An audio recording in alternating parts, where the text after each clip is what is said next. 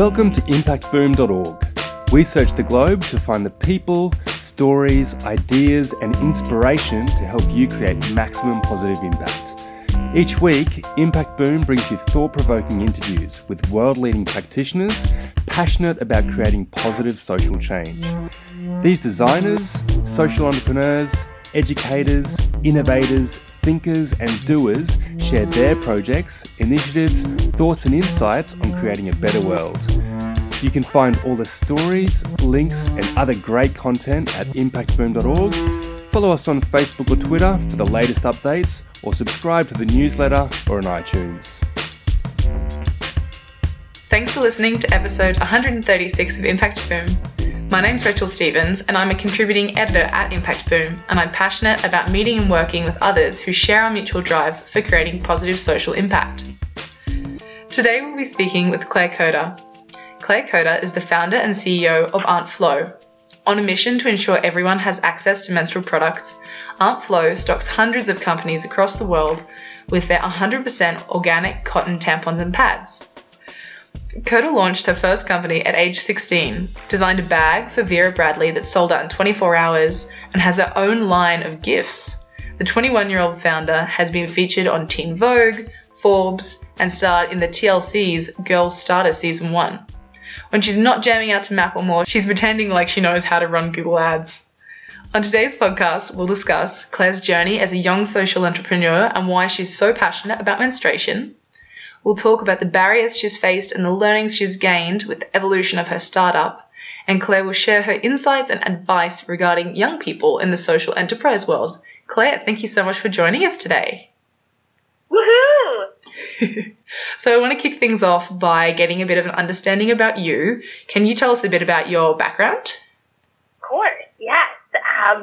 So a little bit about myself. I like to say that I'm a lifelong entrepreneur. I started my first quote-unquote business when I was 7 years old, and it was actually a lemonade stand. It was a hot summer day. I was 7 years old. My babysitter had her boyfriend over, so who the hell knows what they were doing. But I realized that down the street there were construction workers, and it was a hot day, so I was like, oh my gosh, I have my target audience. So here I am. I'm like mixing up some Crystal Light packets from my mom's stash and pouring it into little cups. And my best friend Dana was actually with me that day. And we go out to the side of the road, we put up a little cardboard box, and we had our lemonade stand. Then I realized that I have never seen my dad drink lemonade. And these construction workers looked a lot like my dad. They were white and bald. My dad is a construction worker. But what I did see my dad drinking a lot of was beer. And so at 7 years old, I was raiding my dad's beer fridge, bringing this beer out to the side of the road and selling it for $5 a can. And that was the first $25 that I made. So in terms of my background, I think that that's the perfect description of my energy towards entrepreneurship and how I have always loved to sell shit. Now I do it legally, but I have always loved to put smiles on people's faces and just sell things to change the world, or change somebody's day for that matter.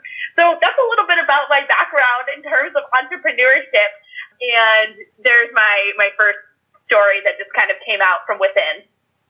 Perfect. I can definitely see why you've been an entrepreneur from such a young age. Seems like it's very ingrained in you, and great user research, I guess, by the sounds of it. We always have to understand our target audience. Absolutely.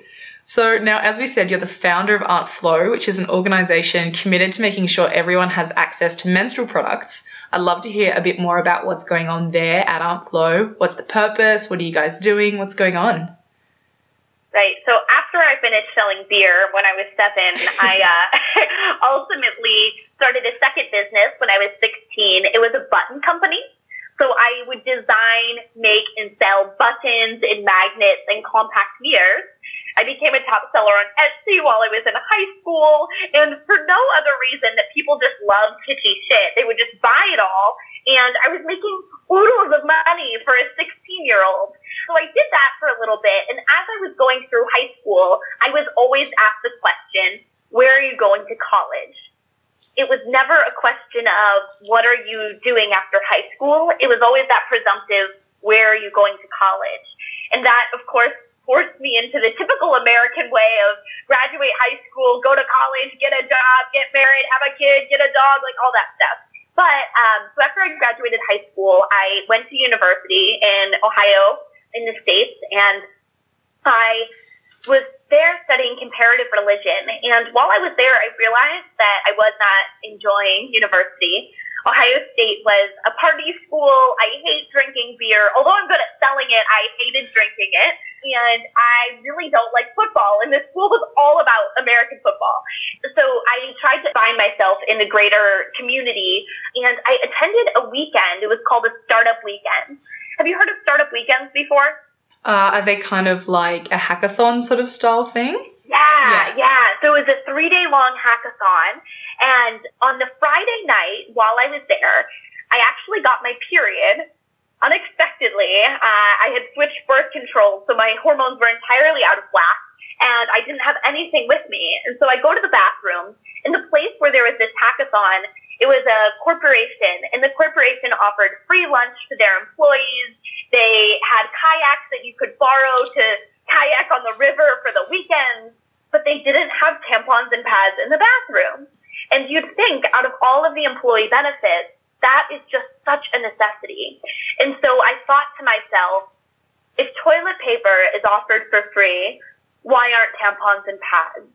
And that was really the defining moment for the next now 3 years of my life, where I decided that I wanted to commit my life to ensuring everyone had access to tampons and pads. So that was my starting moment for how we have now come to grow what is now known as OntFlow, where we stock hundreds of companies with our 100% organic cotton tampons and pads. That's exciting. It's so nice to be able to see such a clear line in the sand for you as well. You're like, this is the moment. This is what has to change. Here's the problem. It's really cool. So I know that for every 10 tampons and pads sold, OntFlow donates one to a menstruator in need. And so far, OntFlow, I think, has donated over 350,000 menstrual products to organizations across the US, which is some pretty awesome numbers. So congratulations for that. Thank you. From your experience, what's been, I guess, the best way to approach those partnerships and collaborations with the other organizations? Yeah. So I have always wanted to create sustainable solutions to ensuring people have access. So for what that means with our company is we really positioned tampons and pads to be the equivalent of toilet paper. Just like businesses purchase toilet paper, they purchase tampons and pads from us to put in their bathrooms to offer for free, just like toilet paper. So from a sustainability standpoint, our business model is very sustainable because it's a facilities item, it's a body necessity, that's how we picture it. But there are still people that may not have access to our product because of their proximity to a business that offers it, because they don't work at a place that offers them. We are starting to stock more middle schools, high schools, and universities, so the access is becoming broader. But for people that may not be able to reach our products for some reason or another, we did create a partnership with an organization called Period Inc. For more information, it's just period.org. And what they do specifically is they donate menstrual products to individuals in need. But what's also awesome is they have chapters at universities that advocate for access to menstrual products. So when we thought about a sustainable solution to giving, we also thought about a strategic partnership. So our partnership with Period is we donate products to Period so that they can distribute products to menstruators in need. But we also have created a relationship where the students on campuses are now advocating for OntFlow products on their campuses. So that's how this giving can continue. If we're just giving, then we won't be able to be a sustainable for-profit company. So that's how we had to think about our strategic relationship with that organization. Yeah, for sure. And I mean, so many of the people that we, speak to on the podcast are in really similar positions. That's what a social enterprise is, essentially, is looking for that balance of for-profit and being able to make a livelihood, but choosing to, have a business and create a business that is there for creating greater impact. So absolutely makes sense. What have been some of the biggest barriers for you with the journey with OntFlow, the business, not your period, and how have you dealt with them, I guess?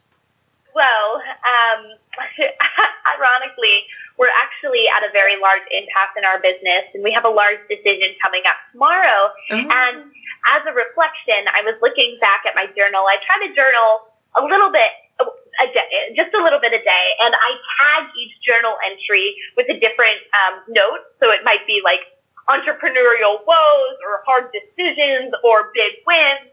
And so today, as I was reflecting on a big decision that we're creating, I looked at all of my biggest decisions in my past journal entries, and there were so many of them. Like, what manufacturer do we go with? How do I fire this person that I just hired 2 months ago? How do I make sure that I can meet payroll? Should we raise money? And so, like, all of these small things I thought were, like, the biggest things. But now, like, looking back, I'm like, oh, that's so simple compared to what I'm trying to decide today. But in terms of, I think, our biggest struggles or hurdles that we have faced, I think are a few. So first and foremost, I suck at numbers and logistics and everything operations. And I don't have a co-founder. I'm a solo founder. And so I don't have somebody that evens out my creative brain. And I've had a really hard time hiring that person. In fact, we're like 2.5 years in and I still don't have somebody managing all of that. I'm still doing it all. But because of that, our business has really been stunted in growth. And so now we're strategically trying to hire somebody to fill that role as a director of operations. But looking back, I think that has been the hardest part of really identifying the skills that I am lacking and feeling comfortable hiring that role. Yeah, and it can be really hard sometimes, I think, to identify truthfully what that, not weakness is, but maybe not strong point is, and then finding the right person to fill that role, finding someone that you can kind of entrust your baby, your business with, because you have to trust them on that because now they're the expert in that new field. So I think that's definitely a big barrier that probably takes a lot of self-reflection and a lot of time. Definitely. And I think what's also difficult too is in the hiring process, it's easy to hire for what you know because you can understand if the candidate is good or not.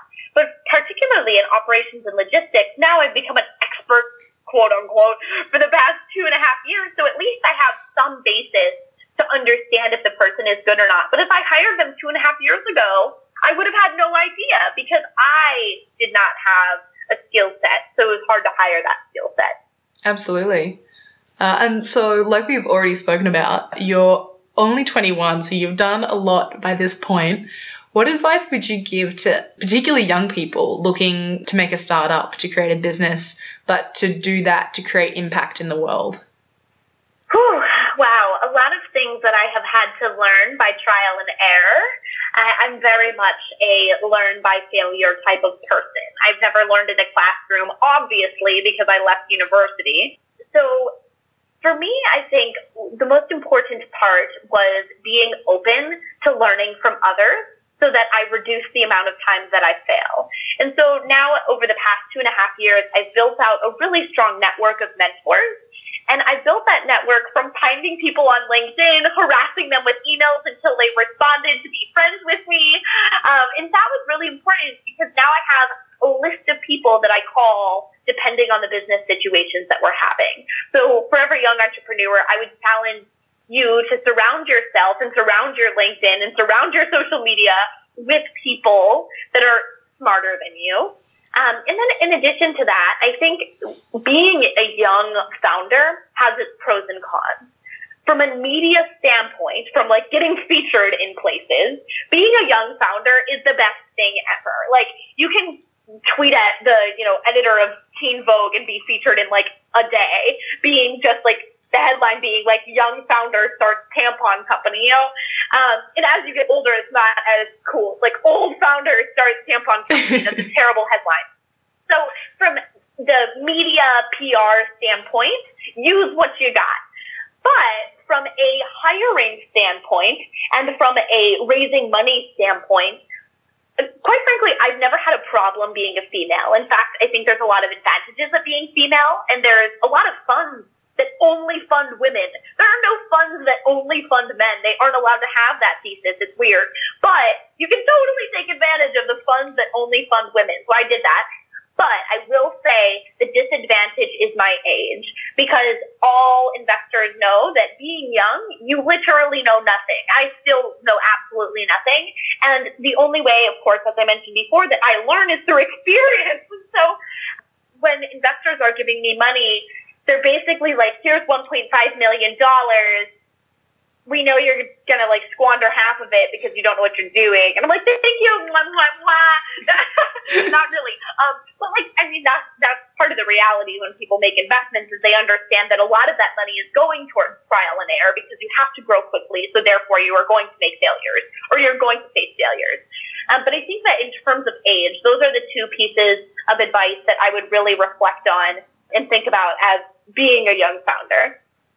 Yeah, absolutely. I can imagine as well it'd be really hard from other perspectives too, like hiring people who are older than you and, you know, having people take you seriously in the workplaces and things like that too. So it's nice to hear that your input on it, I guess, is, yeah, there's downsides to my age, but they're also counterbalanced sort of by the benefits and by that willingness to learn too. So that's exciting.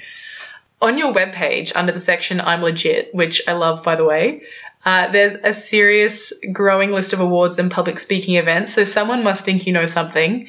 It's all a facade. Is there any one particular event that was really formative for you professionally or personally, and what have been some of the biggest takeaways from those experiences for you? So I think the most formative award is an award that I have not received. And then there's also an award that I applied 17 times for and finally got. And those are the areas that I've learned the most from. So Oslo recently went through a program called Techstars. We went through the program Techstars New York City. They have an acceptance rate of less than 1%. It's really prestigious, and it's for, like, quote unquote, the best of the best in entrepreneurship. So I originally launched Oslo at a Techstars startup weekend. And then I went to a Techstars startup week, and I fell in love with Techstars. And so all I wanted was to go to Techstars New York City, which is like the pinnacle of Techstars in my mind. And I applied to tons of different programs across the United States, even international programs. I applied, and I did not get in. We finally got in the summer of 2018, and we went through the Techstars program. I had put so much emphasis on this program that by the time that I got there, it was a wild disappointment. Now, overall, the program was absolutely wonderful. Like, if I did not put so much emphasis on this program, like I would have been wowed. But like, because I was like, this is the pinnacle of my entrepreneurial career, it was like such a letdown because I put like that much emphasis on it. So I think that really helped form my understanding of what goals are and how to really think about goals more strategically rather than like, once I get there, I'm done. It's more of like, once I reach this goal, now what's next? And thinking at least 2 to 3 goals ahead so that I don't like get to the goal and then, be sad. So I think that was really formative. And then the other award that I mentioned that I didn't get is also formative. So there's a program called the Thiel Fellowship. And the Thiel Fellowship is by Peter Thiel, the founder of PayPal. And he gives 20 to 30 young people $100,000 each year to make shit. And you have to be under the age of 23. And once you receive the award, you have to drop out of university. So I started applying for this grant since I was 15. I am now 21. I have not gotten it. I've gotten to like finalist or whatever, but I have not gotten it yet. And my parents told me when I was in high school, Claire, if you get this award, you don't have to go to college. And I didn't get the award, and so therefore I went to college. And I went there only for a semester. I ended up dropping out anyway. But it was like that award would have meant so much to me if I would have received it, but I didn't receive it. And so I think it was really just good for me to experience not getting something that I want and like reframing, because there are a lot of things that I can control in business, but there are also like outstanding circumstances that I will never have control over. And so as a control freak, that was really humbling and forced me to learn and understand how the world really works. They definitely seem like two really important takeaways, kind of viewing your goals in that more stepping stone sort of orientation rather than like, this is the pinnacle, I can do this and then I've made it. But then also, if you do reach that pinnacle or if you don't, to recognize that not as a failure but just another opportunity to learn. So I can see why they're really important for you. Now, the gears of social enterprise have been grinding long before you and I were born, but it seems like in the last few years, the general public and the business world are beginning to, really give the sector the recognition and the legitimacy it deserves. I'm also seeing a lot of young people breaking into the sector, and I wanted to ask, what do you think is creating growth amongst people our age to start their own socially motivated businesses? As a young person, I see the world with a lens of fear, knowing that if we don't change the climate, our next generation might not be able to experience this earth. Based on my personal perspective on why young people are both motivated to create companies and motivated to embrace social enterprise companies, is we really recognize that our world is dramatically changing and we have say with our dollars. And as a generation that's quickly moving into the generation with the most power within our hands and in our wallets, we know that we have the capability to make change, and we can make that change just by purchasing from organizations that matter to us. So I think that is why companies are overall focusing more on social enterprise, because they recognize that they have to or else they'll go out of business. Absolutely. And people's buying power is so strong. And like you say as well, the younger generation now, I think, has more money and more, ability to spend it, and has more transparency in the choices that they have as well. And so it is really affecting businesses, and they do really have to think more about how to appeal to consumers. And thankfully, that's coming forward in the way of social enterprises, focusing on impact and sustainability and all those good things. Are there any particular business or design tools that you found really helpful in the development or maybe even just the daily running of your business? Yeah, I love tools. So in terms of tools that I think aren't talked about enough and what I appreciate a lot, so I love Mailstake. Mailstake is an email service that we use that allows us to send sequence emails, and it's only like $20 per user per month, and you can send like hundreds of thousands of emails in a sequence. So I think Mailshake is absolutely wonderful. We use that all the time for our email campaigns. I love Calendly for booking meetings and being in control of my schedule. And then when I was first starting, I used Canva a lot. That's Canva. They really help with design. It's this free service, and you can just put together like social media posts on Canva. And I feel like they should all sponsor me because I talk about these companies all of the time. But anyway, those are my three favorite companies. Awesome. Always good to have more tools and resources, and especially from someone who is a self-proclaimed organizational freak. I think that's awesome. I'm sure they're good tools. Yes. Are there any other inspiring projects or initiatives you've come across in your work or just in your personal life you think are creating some really awesome social impact? Wow, there's so many. There are a few that come to the top of my mind. One of them is called Point, Point. It's an app that helps connect volunteer opportunities with people. Pretty simple concept, but they've done it really well, and their execution has been stellar. Right now, that's only available in the States, but I think that they're expanding pretty rapidly. So that's a lovely social enterprise that I truly believe in. And then in addition to that, there's also a company called Kana Underwear, Khana. What I love about Kana is they took a very simple product, underwear. They didn't add they didn't judge it up at all. You know how like Stinks has like period panties and whatever. Kana is very simple black cotton underwear that actually just feels amazing.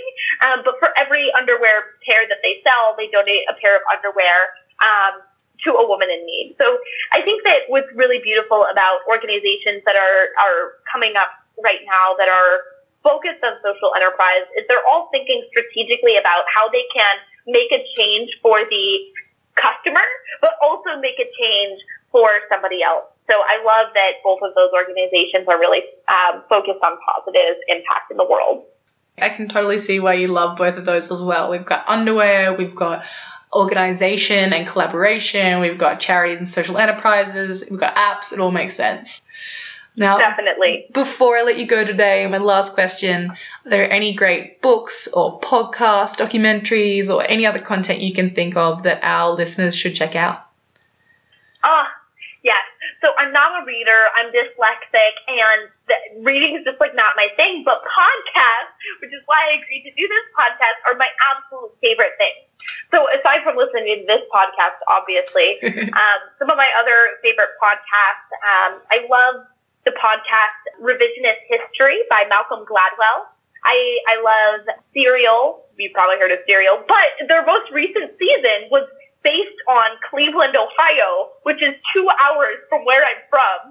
So I love Serial, and it's all about true crime and things like that. So those are probably my two favorite podcasts that I love right now. And then, of course, I also love Freakonomics, Hidden Brain, and this podcast. Great. All good thinkers, good fun ones as well. Claire, thank you so much for chatting with us today. I really enjoyed it. Thank you. Have an awesome day. Thanks for listening to Impact Boom. You'll find links to the initiatives, people and resources mentioned in this podcast on impactboom.org. Please leave your comments below, and remember, we'll be publishing fresh inspiration and insights to help you create positive impact every week on the website, Facebook page and Twitter.